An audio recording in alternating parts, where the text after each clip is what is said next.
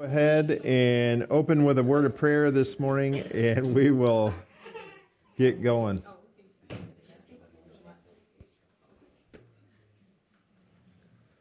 Let's pray. Dear Heavenly Father, we thank you for this time to gather together this morning. We thank you for your great provision for us. We thank you for the fact that we have every spiritual blessing through faith in Jesus Christ. We have everything provided for us that we need to live a life that is pleasing to you. And I thank you that we are not dependent upon this world for that, and that we can always go to you and to your word and depend upon you and your Holy Spirit for satisfaction in this life rather than the things of this world. And just pray that you would help our minds to focus on that today and really every day, of course, that we think about you, think about things that are good and pure and true, and through that have our hearts guarded in Christ Jesus. And I just pray that you would be with us in our study this morning, that it would be honoring and pleasing to you, and we pray for your will to be done in our lives. We ask in Jesus' name. Amen. So this past week, of course, we had an election here in Michigan and across the country, and I don't know about you. I'm guessing that things didn't go as we may have wished, at least in the state of Michigan. And I'll be honest with you, I was pretty depressed myself come Wednesday. And but personally, it took it as an opportunity to kind of re-cage my thinking about this world and about our country in particular. And we'll have a lot more to say about this topic in the coming weeks because of where we are in the book of Revelation and the things that we see there having to do with government and religion coming together perfectly in the end times. And that's really what this is all about. And there's obviously a lot of talk about fraud and cheating in elections, and I don't have all the information, but it sure looks like a duck and walks like a duck and sounds like a duck. So take that for whatever it's worth. But on the other hand, when we consider our nation, the state of our nation morally, I thought of this question earlier this week. Well, if candidate A and candidate B were running for office in Sodom, let's say, for example, who do you think would get elected?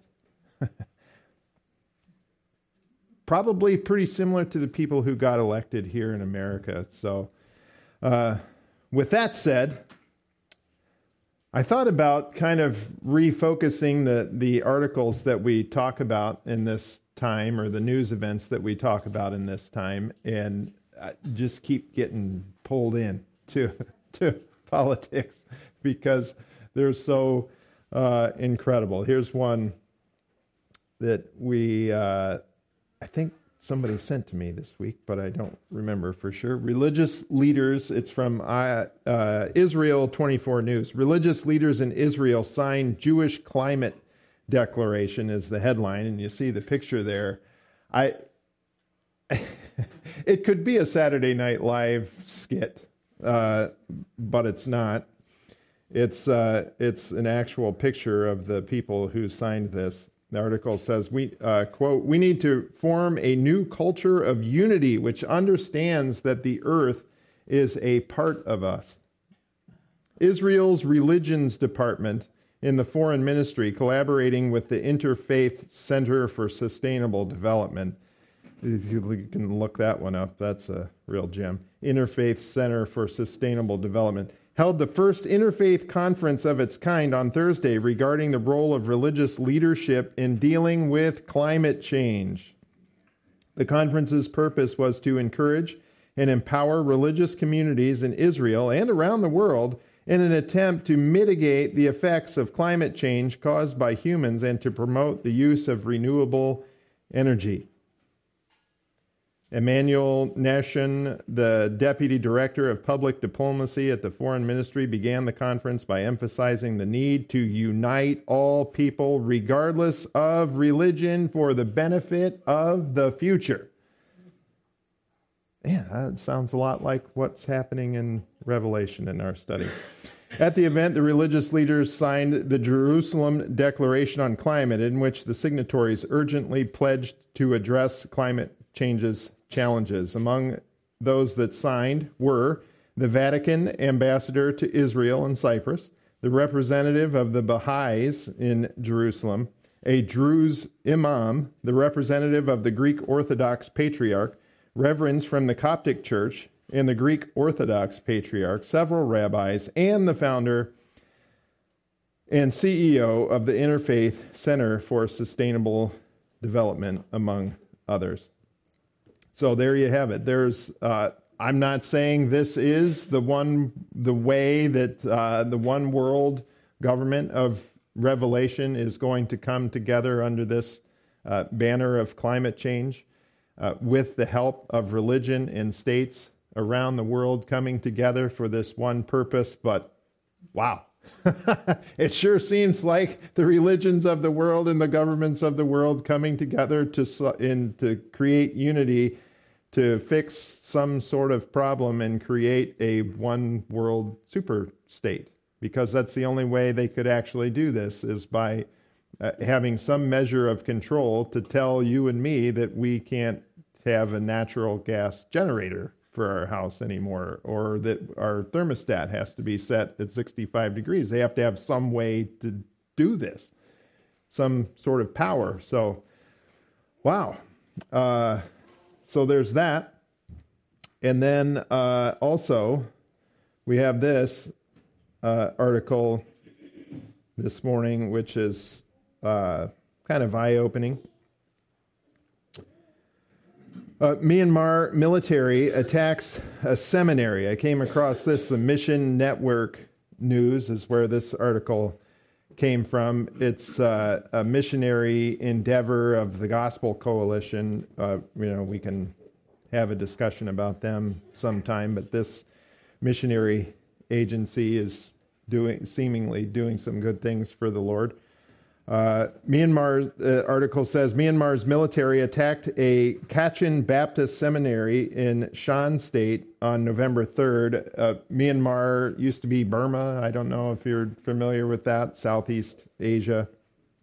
They're in the midst of a kind of a civil war coup not too long ago took place. The military took over there, and this article goes on, says shrapnel from artillery rounds injured 4 men. The seminary is not located in an active combat zone. This is literally the military shelling a Baptist seminary there. We spoke to a Christian from Myanmar whose name we are withholding for security purposes. He says most of the armed resistance in Myanmar is being carried out by ethnic Christian groups, those resisting this government /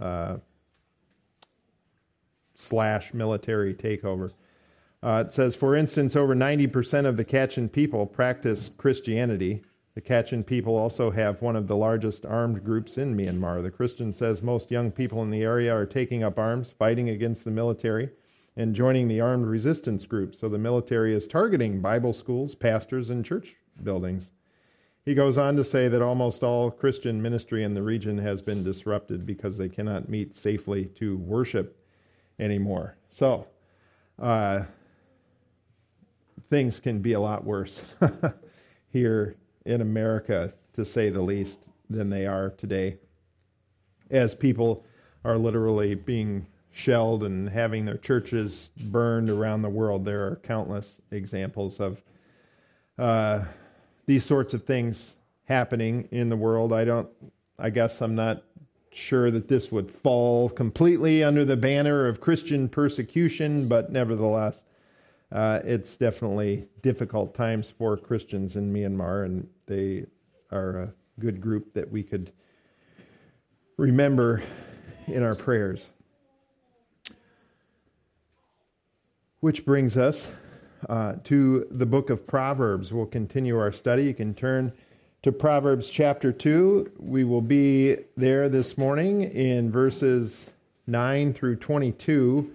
Good chance we're not going to make it all the way through all of that this morning in the remaining time that we have.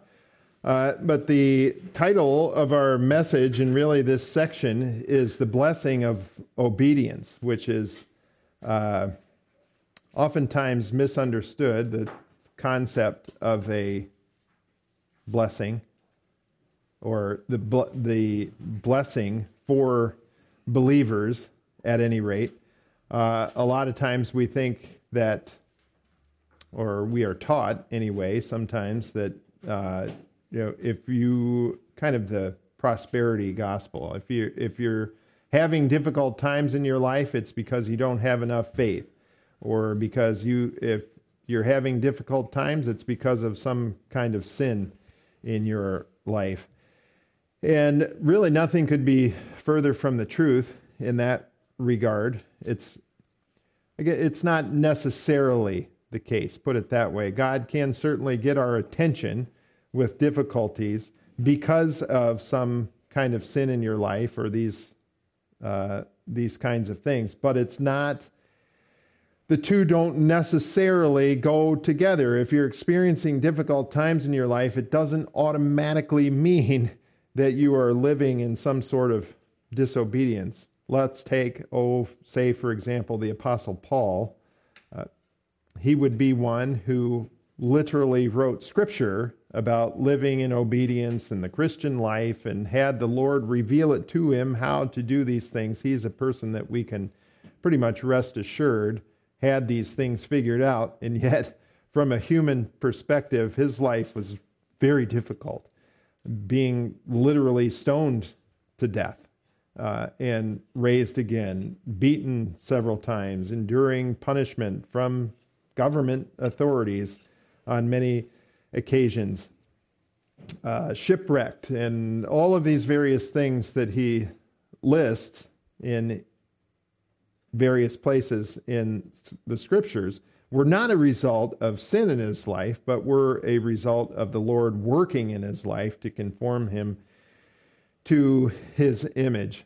And so there is a blessing for obedience, but we'll just get it out of the way here right in the beginning. That blessing doesn't necessarily mean a full bank account and just everything is coming up roses and we're just walking on air 24 hours a day, 7 days a week. That's not what the Christian life is about, in spite of what the prosperity gospel people teach. There is a great blessing for obedience, and perhaps we may not even experience it in this life, which is what we see at the end of this section of Proverbs.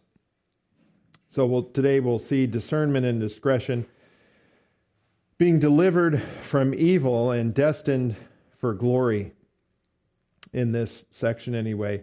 And we begin with Proverbs chapter 2, verses 9 through 11, that say, "Then you will discern righteousness and justice and equity and every good course, for wisdom will enter your heart and knowledge will be pleasant to your soul. Discretion will guard you, understanding will watch over you." So there seems to be some sort of guarantee here for these people that we see, that Solomon is discussing here in verses 9 through 11. Of course, there's a context to this. It's not just an automatic kind of thing to have to be the ability to discern righteousness and justice and equity and every good course, and wisdom entering our hearts and knowledge being pleasant to our soul. That doesn't just happen automatically. This is kind of an if-then statement, like so much of Proverbs 2 has been. And we saw this the last couple times in the basic message of verses 1 through 8, Solomon using poetry to write to his son to get these truths out to the world. That's his method that he is using. That doesn't mean that Proverbs 2 is only applicable to young men and these kinds of things, and the rest of us can just blow this off. Of course, this is just Solomon's method of getting the truth out there. And the truth that he's saying in verses 1 through 8 is that if you go to the Lord and seek wisdom from him and desire knowledge, desire godliness, then these things will happen to you. Verse 5, then you will seek the fear of the Lord and discover the knowledge of God. For the Lord gives wisdom, and from his mouth come knowledge and understanding.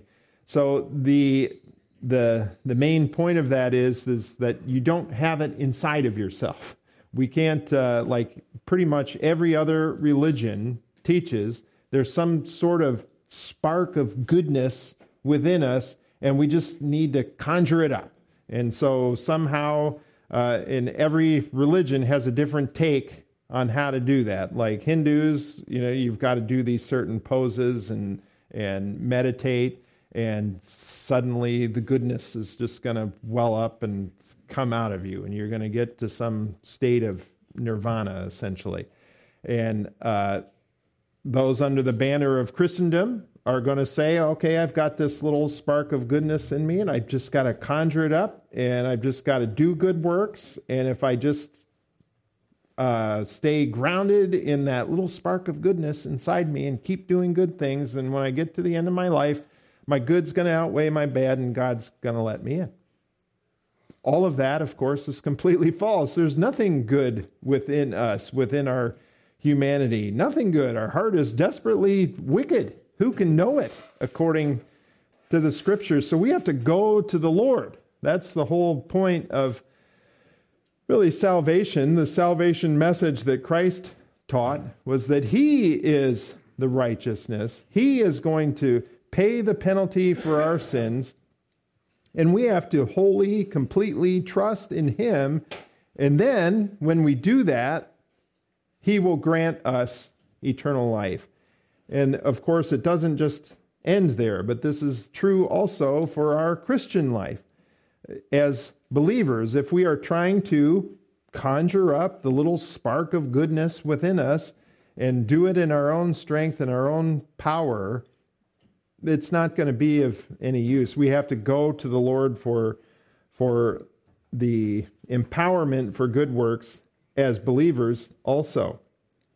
And the moment that we believe, our minds aren't just instantaneously changed into God's mind, of course. That should be self-evident to us. We have to go to him. Verses 6 through 7, for the Lord gives wisdom. From his mouth come knowledge and understanding. So we have to go to his word. We have to go to him in prayer. Have to rely upon him moment by moment, instant by instant. Else we're going to get pulled off to, I can't believe we lost the election. I can't understand why this person did X, Y, or Z, this, that, or the other thing, instead of concentrating on the Lord, because we still have a sin nature within us. So this is a constant battle. The good news is that God freely gives to anyone who asks. And according to verse 9, you will discern righteousness, justice, equity, and every good course. You will have discernment if you are going to the Lord and relying upon him. He will give it to you. You will have discernment, the ability to understand and pay attention to things that are going on around you. It's very obvious that there are some people who have a gift concerning discernment and are better at it than other people. That doesn't excuse everyone else who may not be particularly gifted in that area to just be a naive sheep and go along unthinking with everything that happens around you. Just because somebody is better at something than you are doesn't mean you shouldn't continue to participate in that activity. Discernment being a great one. As believers, we all ought to practice discernment in, pretty much everything that we do and take into our brains in particular. We ought to be thinking about the things that we're reading, what we're watching, the message that's trying to be crammed and jammed down our throats 24 hours a day. We ought to be aware of these kinds of things. We also will have the ability to discern righteousness and justice and equity. Righteousness, pretty easy to understand. Godly behavior, it's righteous because it is godly, because God is righteous. Justice, a term, we've talked about some of these terms already, so we won't completely rehash all of these things, but justice is a correct outcome, a very misunderstood word, of course, in America in particular, this idea of justice. That our idea of justice is if you're of a particular skin color, well, things ought to work in your favor. That's ridiculous. That is a ridiculous misunderstanding of justice. There ought to be a correct outcome for various actions. You act in a godly manner, you should be rewarded for that. You act in a criminal manner, you should be punished for that. That is justice. Whoever you are, whatever skin color you are, however much money you make, all of that is inconsequential. If you violate God's law, God's concepts, the rules and laws of a nation, well, you deserve to be punished, whoever you are. Equity, another very misunderstood term. Equity in today's language, again, similarly to justice, is completely turned on its face. Almost as if there is a prince and power of this world who likes to do things exactly the opposite of God's way of doing things. Equity in this world means equal outcomes, that everybody's the same.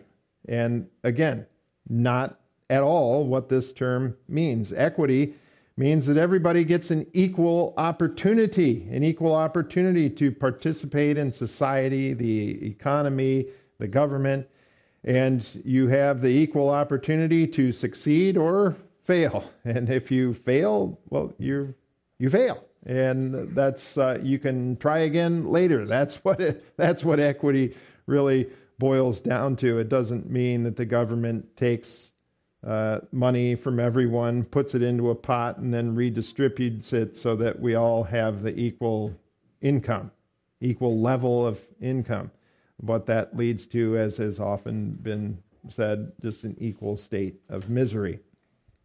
Not at all what equity is about. Notice that wisdom enters your heart and knowledge becomes pleasant to you. It says in verse 10, for wisdom will enter your heart and knowledge will be pleasant to your soul. Those are pretty definite statements. All of these verses, both verses 9 and 10, are very definite statements. There's no kind of wishy-washy language here. This is very point blank information that is being conveyed, and what it is telling us, at least in Christian terms anyway, in the church age in which we are living, is that it's making a reference to the inner man being changed. If we go to the Lord, the inner man will be changed. And we think about John chapter 3, by the way, one of those places in the scripture where Jesus basically tells Nicodemus, a Pharisee, how to be born again. And this John chapter 3 isn't Jesus just inventing this doctrine off the cuff, if you will. John 3:9. Nicodemus said to him, Jesus tells him that you have to be born again if you want to see the kingdom of God, if you want to have eternal life, essentially, to put it in Christianese, you must be born again. Nicodemus's response, what? Nicodemus said to him, how can these things be? Jesus answered and said to him, are you the teacher of Israel and do not understand these things? In other words, teacher of Israel, you should be able to go into your Bible, Hebrew Bible, what we call the Old Testament, including the book of Proverbs, including Proverbs chapter 2, and you should be able to discern as the teacher of Israel that you need to wholly, completely go to the Lord, ask Him for wisdom and knowledge, and He will give it to you, and it will enter your heart. According to Proverbs 2:10. Knowledge will be pleasant to your soul. Nicodemus, you don't get eternal life, Jesus says to him, by keeping the law. That is completely false. That is a misunderstanding that continues to this day that, as a Christian, of course, I don't have to keep the law because, I believe in Jesus and Jesus died for my sins, so I just believe in Him. But the Jews, on the other hand, they need to keep the law. They needed to keep the law back in the Old Testament for sure to have eternal life. Otherwise, they were stoned, they were kicked out of the city, kicked out of the country, all of these various things if they didn't keep the law. That's a misunderstanding. No, that's not the case. God is telling us here that if we go to Him, there's nothing about keeping the law in this passage. It's not mentioned a single time. It's about going to the Lord and trusting in Him and seeking wisdom from Him. And if we do that, He will give it to us. Knowledge will enter wisdom will enter our heart. Knowledge will be pleasant to your soul. The inner man, if you trust in God, what that is saying, the inner man will be changed. That's a statement of fact there. Paul says in 2 Corinthians 4:6, for God, who said, light shall shine out of darkness, is the one who has shown in our hearts to give the light of the knowledge of the glory of God in the face of Christ. The knowledge now in the church age, this knowledge of God, this light that shines into our hearts is Jesus Christ Himself. He says in verse 16 of 2 Corinthians 4, therefore we do not lose heart, but though our outer man is decaying, yet our inner man is being renewed day by day. Statement of fact, is being renewed day by day, Paul says there in 2 Corinthians chapter 4. So now the believer in Christ today can now obey for the Lord because this transaction has happened, because we have trusted in Him. He has come into us. Notice, I won't go down that path. But we trust in the Lord, and that we go to Him, and then He comes to us. That's the transaction that takes place. And so now, since we have been, as believers, indwelt by the Holy Spirit, we can now obey Him in a way that counts, if you will. People, whoever you are, can do good works in this life. It doesn't matter whether you are a Christian, whether you are a Satanist, whether you are Bill Gates. Bill Gates could actually do something that is of value for other people. It's possible. As hard as that may be for you to believe, he actually could do something that is good for humanity by using his wealth and giving wells to people. I don't know, whatever it is, so they can have clean drinking water. That could be considered a good work. And what does that get him in the eyes of God? Nothing. Zero.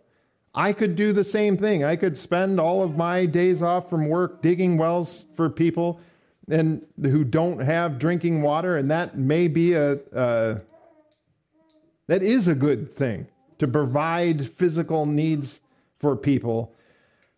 But it doesn't gain me anything in God's eyes. In fact, those are considered to be as filthy rags to the Lord. They're meaningless in terms of your eternal life. And if you're doing it for anything other than for the Lord himself through his power and his strength, it doesn't do anything for you in terms of reward later either as a Christian. Because if I spend all of my days off digging wells for people who need water, there's a pretty good chance that I'm going to feel pretty good about myself. And I'm going to think, man, I'm doing okay. I've got this life figured out. And it's fairly obvious that means you're not doing it for the Lord, you're doing it for yourself. It's very, very, very difficult, if not impossible, to find some kind of just purely good work that is just done with an absolute pure motive,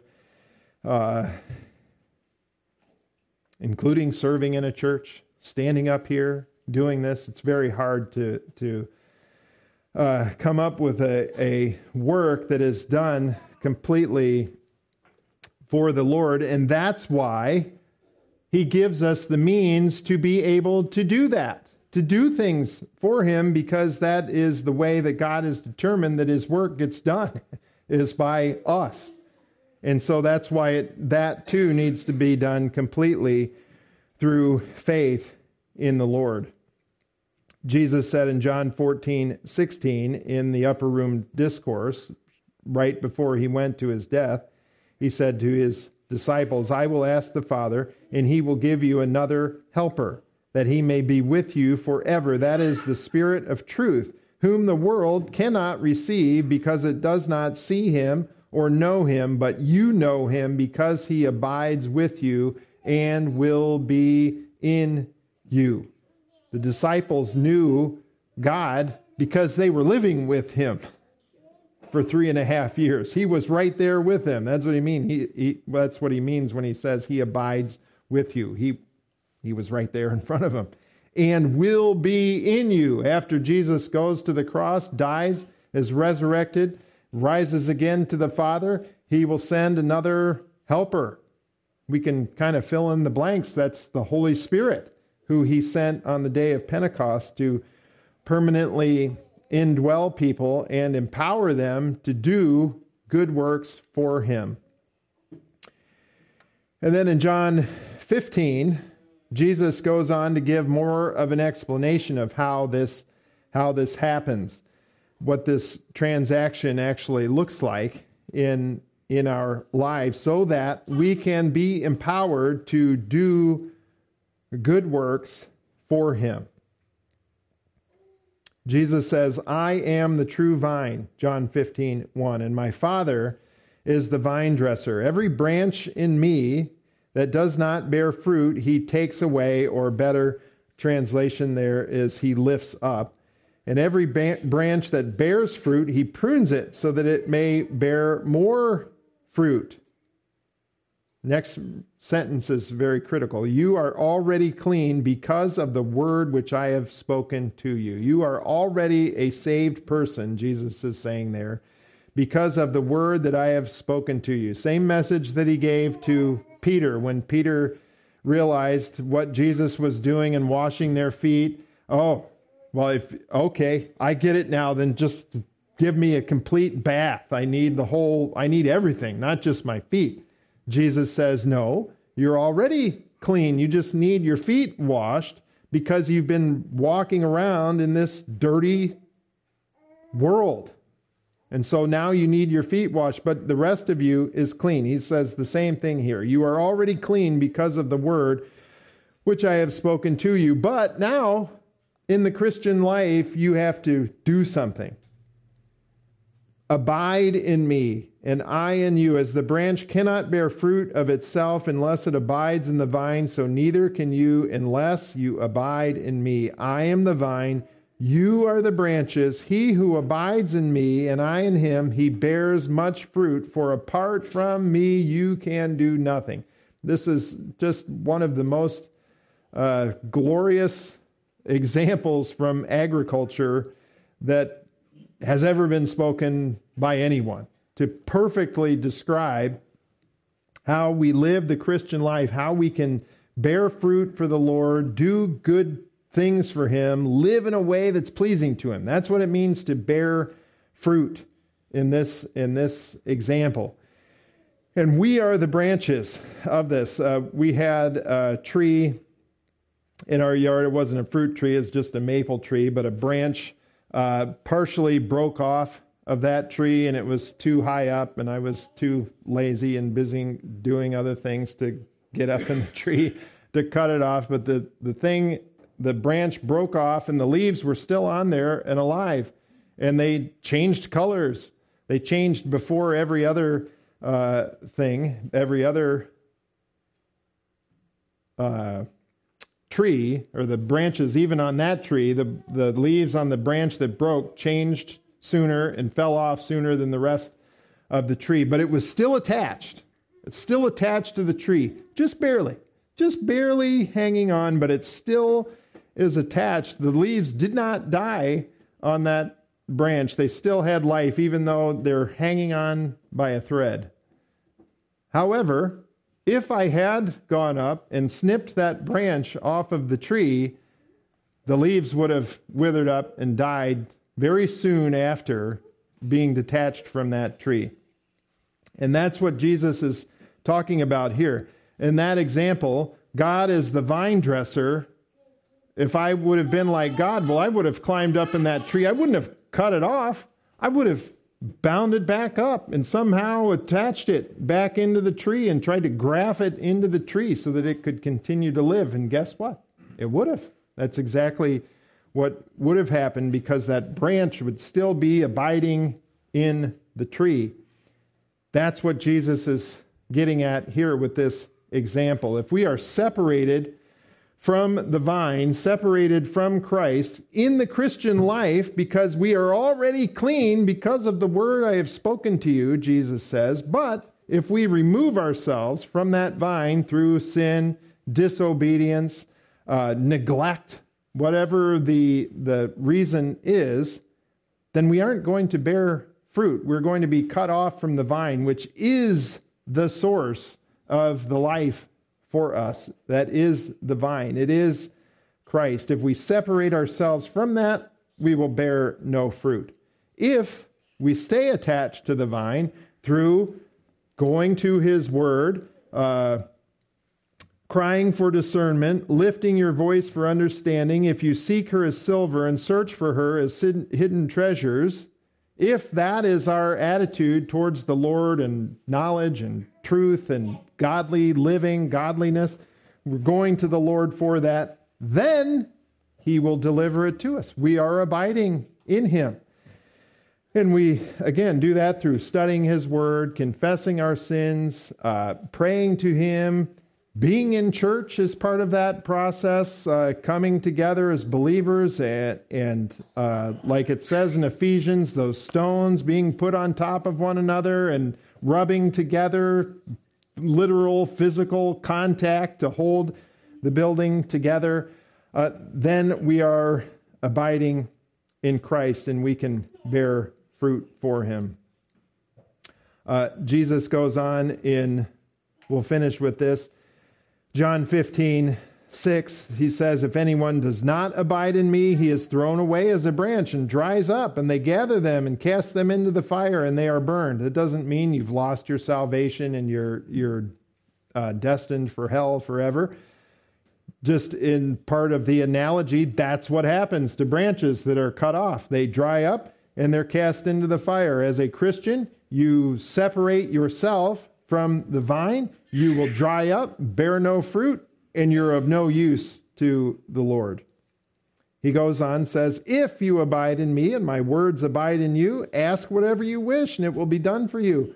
My Father is glorified by this, that you bear much fruit and so prove to be my disciples. Just as the Father has loved me, I have also loved you. Abide in my love. If you keep my commandments, you will abide in my love, just as I have kept my Father's commandments and abide in his love. These things I have spoken to you so that my joy may be in you and that your joy may be made full. Whole lot of information to unpack there. Basically, Jesus is saying if you abide in him, you will love one another. You will bear fruit for him, and that is primarily borne out in loving one another. And we're just going to stop right there with just covering one slide. When I started doing the study on Proverbs, I said, well, if I only talk for a half hour, that'll be like one slide. And I haven't really been keeping to that, but we will today. So we will see, where did it go? We will see how this discernment, having this discretion plays out in our lives as we move forward, being delivered from evil, to particular types of evil that Solomon addresses, and then what the result of that will be. Let's go to him in prayer. Dear Heavenly Father, we thank you for the book of Proverbs. Thank you for this ancient text that is still so perfectly relevant for us today. We would have to be blind to not see that. And I just pray that your wisdom would truly come into our hearts, that we would have good discernment of righteousness, justice, and equity, not just in politics. That's easy. It's easy to see from a distance when people are bad things are happening to people that shouldn't, and how to react to that. And those are kind of the easy things. I pray that you would give us the ability to discern righteousness, justice, and equity in our own personal relationships with the people who are around us. And I just thank you for that. I thank you that your word tells us that you will do that. If we go to you and earnestly seek these things, you will deliver, and we thank you for that. Just pray that you would be with us now the rest of this day. We pray these things in Jesus' name. Amen.